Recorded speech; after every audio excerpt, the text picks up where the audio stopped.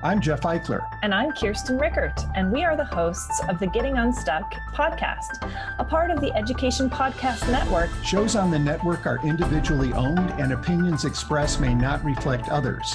Find other interesting education podcasts at edupodcastnetwork.com. Hey, welcome back. Steve here, and today I'm talking with Helen Lee Bouygues, who is the founder of the Reboot Foundation, a columnist for Forbes, and an expert on critical thinking. Helen is also a specialist in turning around businesses. Today we're focused on the article, The Benefits of Using Pencil and Paper in Math. New study shows that students writing down math problems increases high school math outcomes. It's from March of 2020. Lots to learn. Thanks for listening. Don't forget to share and subscribe. Enjoy.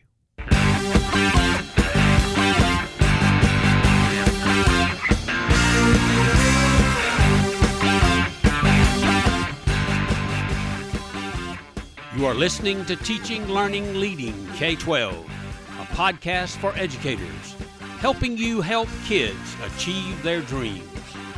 And now here's Steve with this week's show. Helen Lee Bouygues is one of the most successful women in business transformation. She has served as interim CEO, CFO, or COO for more than a dozen companies. She is also the founder of the Reboot Foundation, a columnist at Forbes, and working on a book on critical thinking. A former partner at McKinsey & Company, Bouygues has helped transform more than 25 firms. Over the course of a 20-year career, she has raised hundreds of millions of dollars in capital, renegotiated billions of dollars in debt, and brought dozens of companies into the black. Established by Helen Lee Bouygues, the Reboot Foundation is devoted to critical thinking.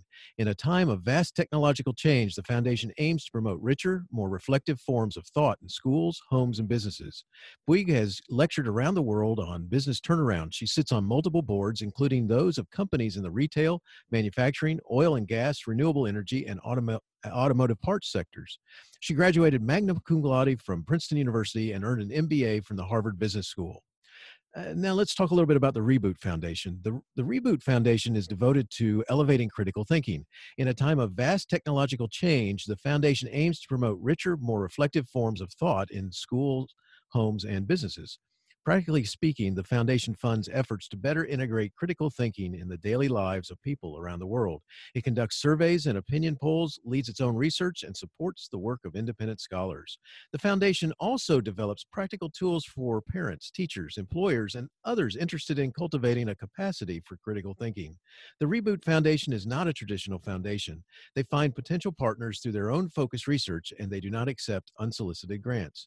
Based in Paris, the foundation is entirely supported by the generosity of Bruno and Helen Lee Bouygues, and all of the resources developed by the foundation are provided without charge. Helen, thank you so much for being here today. Say hi to everyone. Thank you so much for having me. I'm delighted to be here. Well, before we talk about the benefits of using pencil and paper in math, because that's something we're going to talk about today, let's talk a little bit about the focus that you have on critical thinking. In an article that you wrote for Forbes in 2018, titled How Critical Thinking Improves Life Outcomes, you said critical thinking has become a crucial life skill and that we need to do more as a society to make sure that all students have the reasoning skills that they need to succeed in the modern world. Could you share what you mean by critical thinking and why it is a crucial life skill? Sure. Steve, the term critical thinking is used by a lot of people, educators, politicians, journalists, and the general public. But when it comes down to saying exactly what critical thinking is, there's a whole bunch of vagueness and confusion around, and it's really hard to think about what this is without a good definition. I think the best way to define critical thinking, I'm going to base it a bit on cognitive scientist Daniel Willingham's view, which is that the activities of critical thinking should be divided into three areas: reasoning, making judgments, and problem solving. So building on his work, I'd argue that critical thinking is reasoning, making judgments, and solving problems in a reflective and objective manner. And to put it even more briefly, critical thinking is just thinking well. And the question around why it's an important life skill is because we engage in each of these things every day. People often jump to the first conclusion, whatever the evidence. Even worse, people will simply choose the evidence that supports their prior beliefs, especially in this digital age. But one recent study by Heather Butler shows that people with greater critical thinking skills have fewer negative life events than people who have a high degree of smart.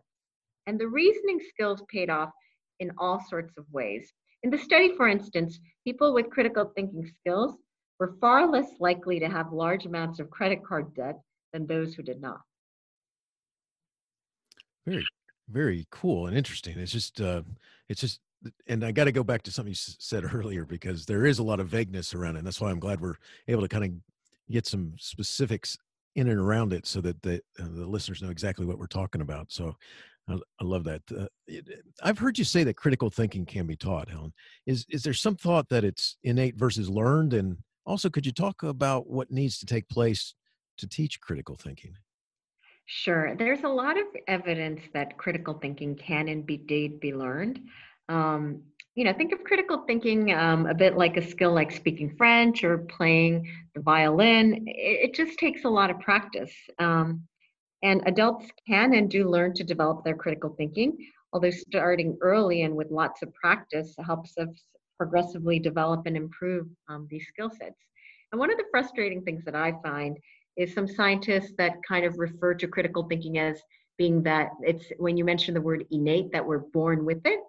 I mean, it's definitely a skill that we're born with, but if you make the reference that a lot of people say that we're actually born with critical thinking and with age because of cynicism and we lose it. I think we have to be careful to categorize it as such as well, because if you believe that you're innately born with critical thinking and then you lose it over time because of the way life takes a play on us, it assumes that it's not something that you develop and that you need to practice. So fundamentally, I do believe we need to emphasize the fact that it's something that you need to constantly be conscientious that you need to practice and develop. But there's, just to give you a precise example, there are a lot of schools that are leading the way towards critical thinking education. There's a school called Two Rivers Public Charter School in Washington, D.C., for example, where the educators aim to empower students with improved critical thinking skills, specifically by engaging students in a lot of project-based learning. These students are taught explicitly how to, one, identify the key questions in a problem, two, develop possible paths to a solution, and three, follow through with the solution. But again, some of these schools that focus on critical thinking, unfortunately, tend to be outliers. Schools today are not providing instruction in the development of richer thinking skills because of the fact that too many institutions don't teach students necessarily how and when to use evidence or help students to learn to take opposing points of view or even think through issues that don't necessarily have clear right or wrong answers. I think the challenges in schools today, it's not a criticism of schools, but because in the past years, there's been so much emphasis on test-based focus that often schools forget to teach the critical skills necessary to think rather than just memorize facts. I think that's so powerful because we the idea that just the idea of thinking and what it requires and how to go about working through a problem or idea or concept or situation or whatever you want to name it is it's such a big deal. Why do you think? I mean, what's part of that struggle in teaching? Or why do you think there is that lack of focus on critical thinking, not with just schools, but also even parents? There's a lot of reasons, social, political, economical, and also because critical thinking, even the terminology tends to have a bad reputation. It seems kind of stodgy to many people, like it's something stuck in the ivory tower. But specifically, let's talk about technology, because it can have a limiting factor. It can be a limiting factor in robust thinking. For instance, at the Reboot Foundation, we ran an analysis last year applying data from the NAEP, the Nation's Report Card in the US, and PISA, run by OECD in Europe. And to put it bluntly, the results of the tech and student learning are at best mixed results. And there's actually evidence that even students who use technology the most in school actually do worse than those who use it moderately. I think the results actually regarding tablet use and computer use in classes was most alarming in the statistical study that was done around fourth grade students in the US.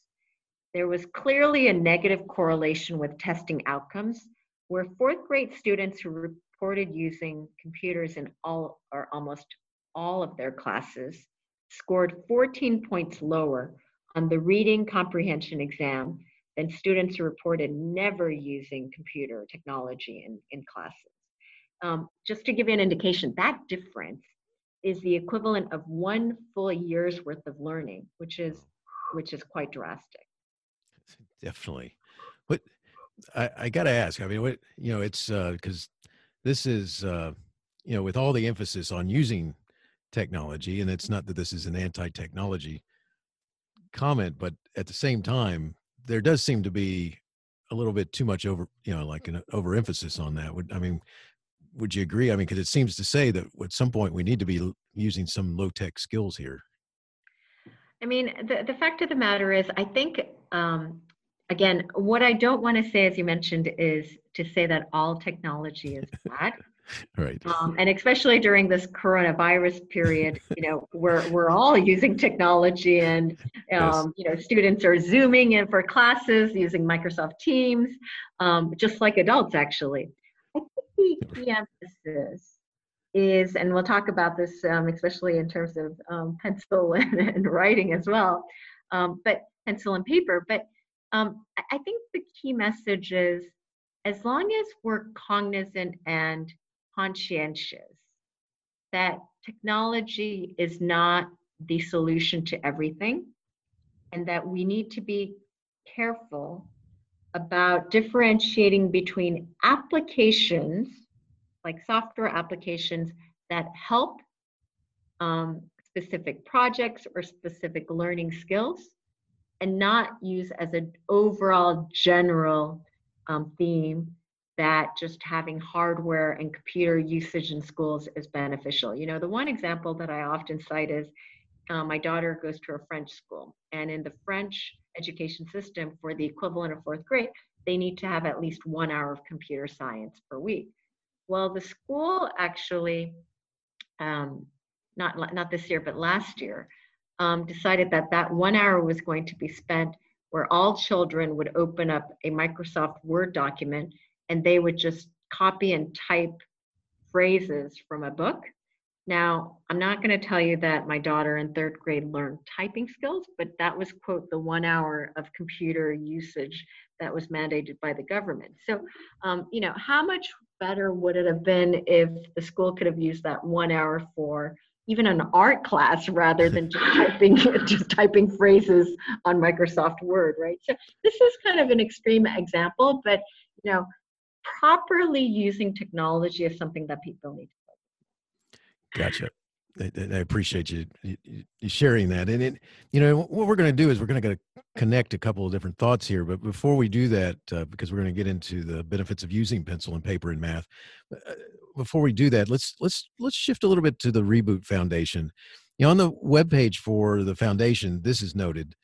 The Reboot Foundation is devoted to elevating critical thinking. In a time of vast technological change, the foundation aims to promote richer, more reflective forms of thought in schools, homes, and businesses.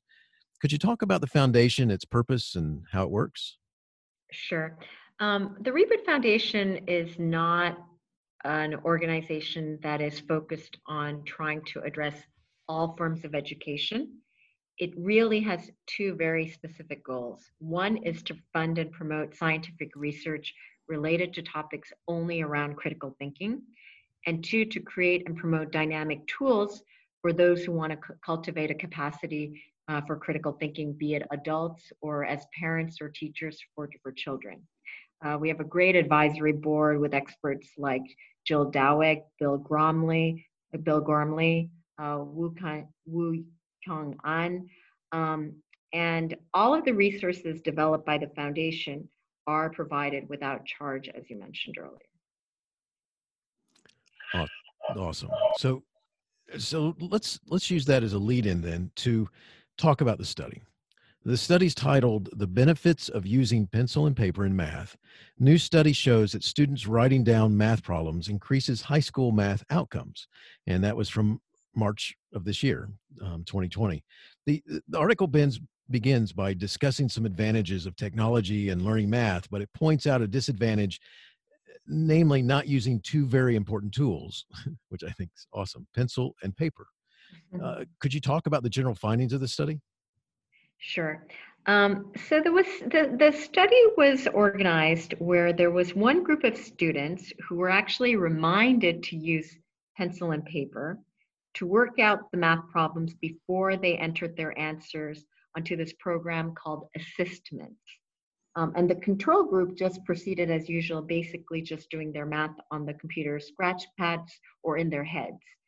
And Bill Hinckley, who helped conduct the study, found that the group that received the reminder to use pencil and paper performed about 13 points better on the assignment than the other students. And that's so wild, because I love this. Before I talk a little bit about all the thoughts that are in my brain over this, can you real quick talk about the role that Bill Hinckley played? Because Bill is a veteran math teacher, and can you talk about that role that he played in this study? With pleasure. So Bill is not your usual researcher. He's a high school math teacher based out of Waldoboro, Maine. He's also a pretty unusual person in general. He runs a blueberry farm over the summer. But what Bill had noticed was that some of his students over-relying on technology to complete math homework. He uses Assessments that I mentioned earlier, which is an open access online math homework platform, which includes tools for education research. And with the help of Professor Neil Heffernan, Bill created the study, including making the reminders, and randomized his students to carry out the experiment. So it was really a collaboration based on his students and the tools that were available with the help of Professor Neil Heffernan. Very cool. So when we, one of the things that I got to make sure that we say is that I think that it would surprise a lot of people, and I know that's a huge generality, but the idea that paper and pencil is so old school, and it has an impact. Can you just talk about, just from because you're a parent, I mean, what does it say to you? Well, I am probably a bit old school because I grew up with paper and pencil, right? But I think all joking aside, the challenge with technology and even scratch pads of computer system is it's very much instant gratification, fast thinking, right? You see a problem, you go onto your keypad and you try to answer it. Whereas with the application of pencil and paper,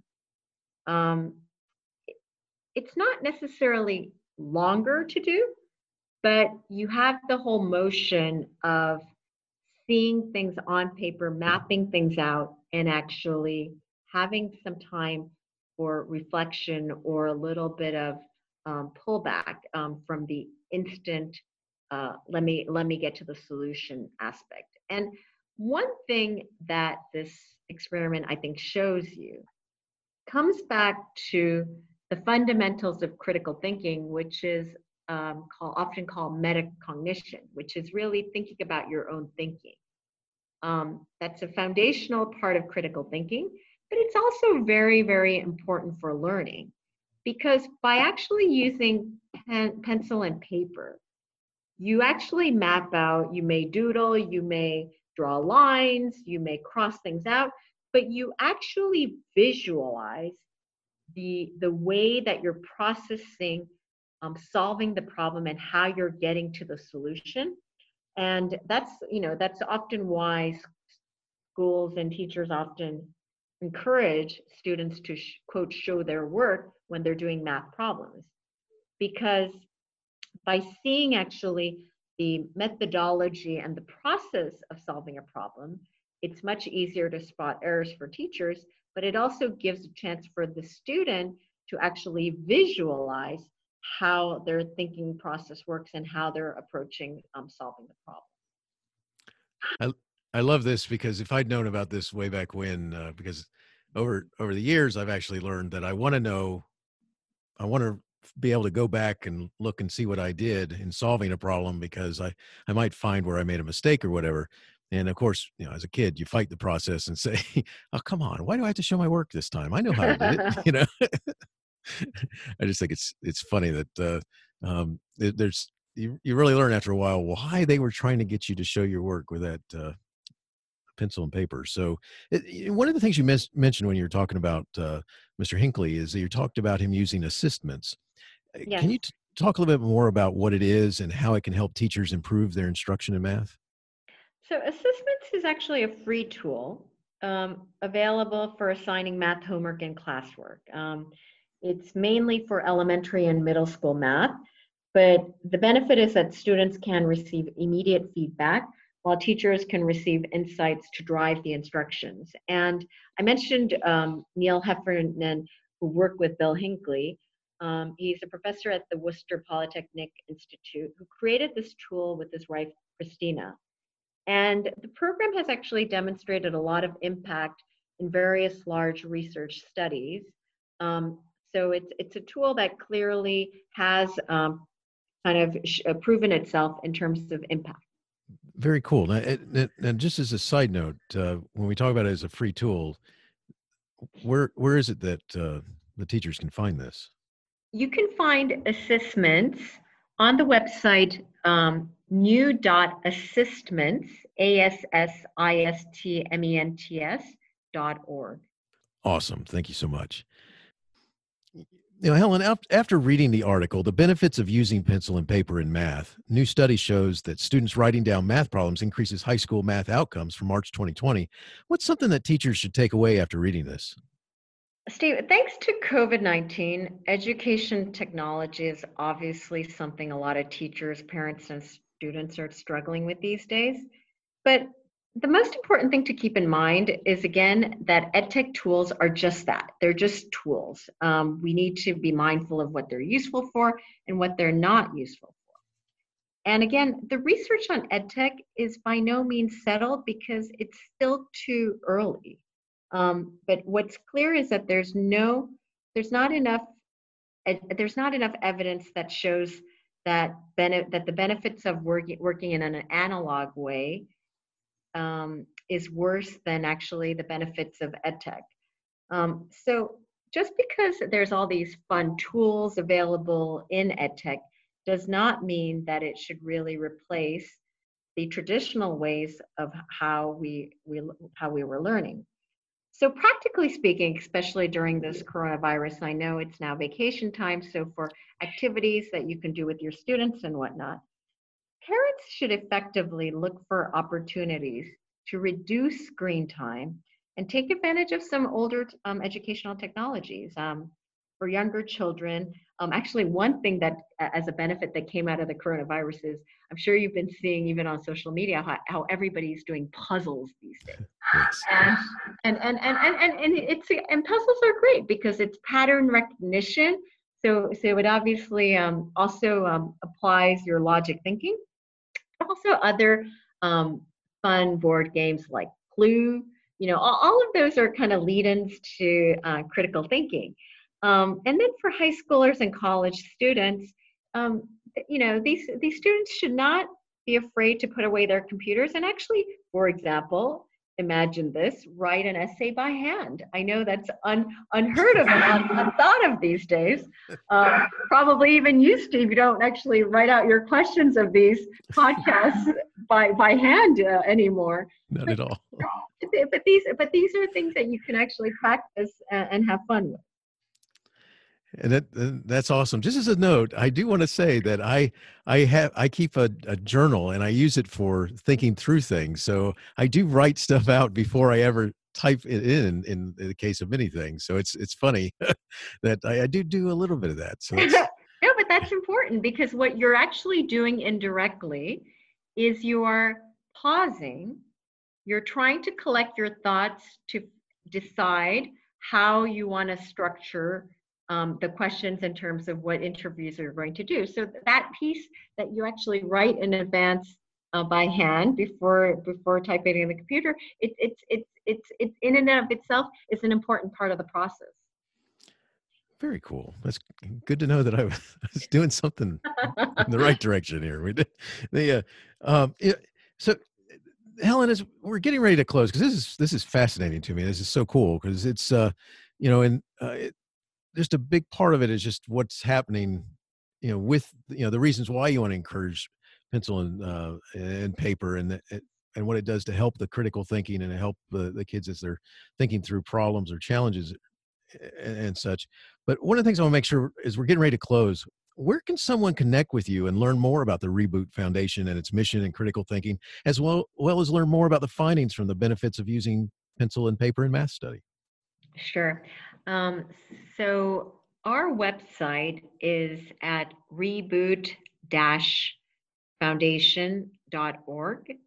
As I mentioned earlier, all of the articles, studies, and findings you can find free of charge, including dynamic toolkits for teaching different students of different age groups critical thinking on our website. Or you can also find some of my columns in Forbes. Excellent. And they are very easy to find. I will have links to all of this in my show notes so that they go to the one place and get started looking there. So excellent. Now, Helen, I also understand that you're working on a book about critical thinking. Do you want to share anything about it? So the book is in the works, but right now in terms of the content of the book, a lot of the different information is certain blocks that's available on our website.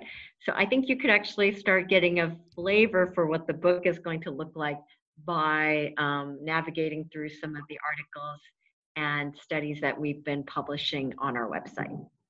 Very cool. Awesome.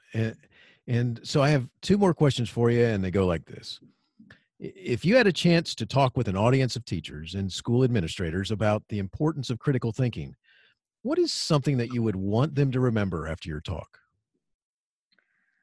The most important thing I would like them to remember is the importance to reason better. There's a lot of different ways to make our reasoning more explicit and analyzable, and a couple of methods, right? We talked earlier about mapping your thoughts. I like to write down the chain of reasoning I'm using just to make sure that my conclusions follow step by step from my premises. And this helps you identify where you need to do more research or actually think about alternative strategies or alternative points of view. So I'd argue that the process of reasoning is as important, if not more useful, than trying to focus on the solution. And that's really what teachers need to educate our students on doing more of and doing better.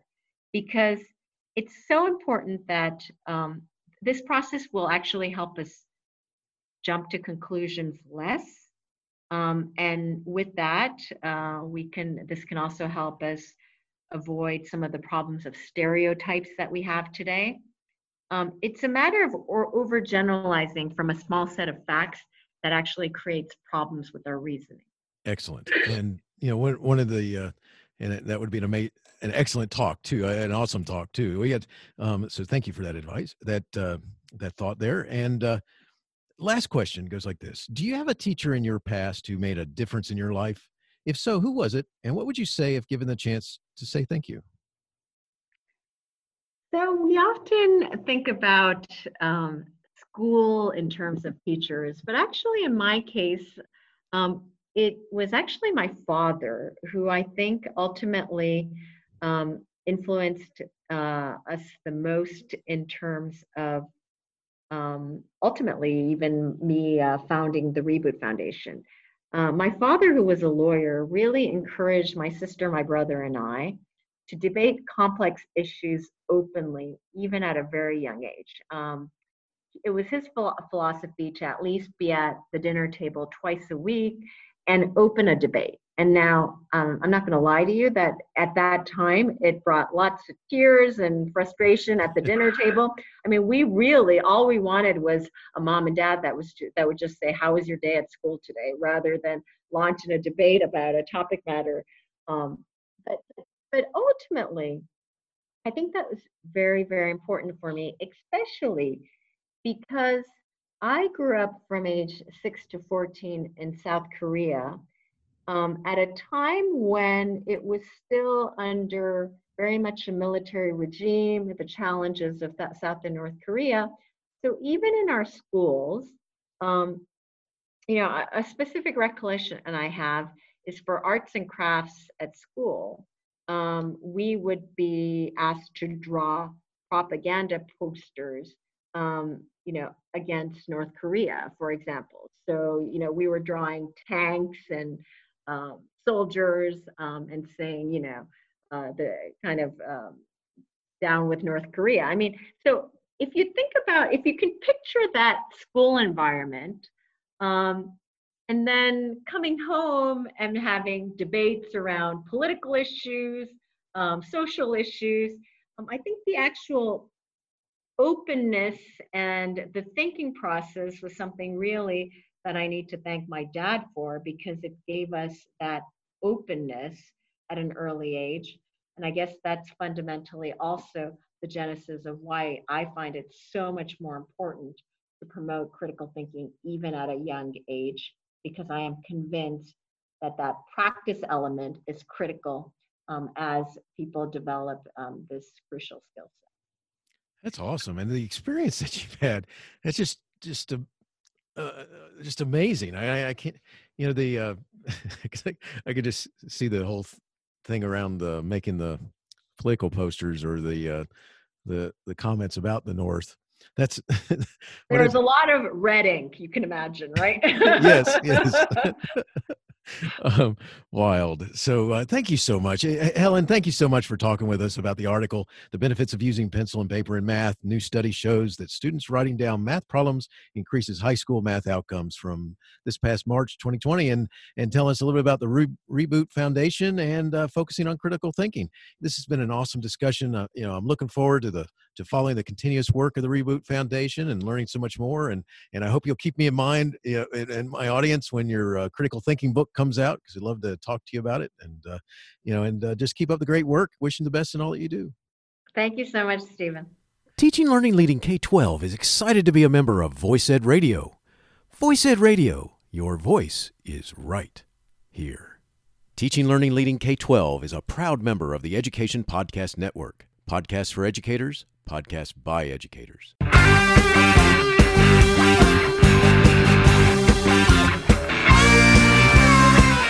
The opinions expressed on Teaching Learning Leading K-12 are those of the guests and host. Teaching Learning Leading K-12 is intended to share ideas, advice, and suggestions for classroom teachers and school administrators. Teaching Learning Leading K-12 is produced for educational purposes. Thanks for listening, and I hope you'll share it with your friends.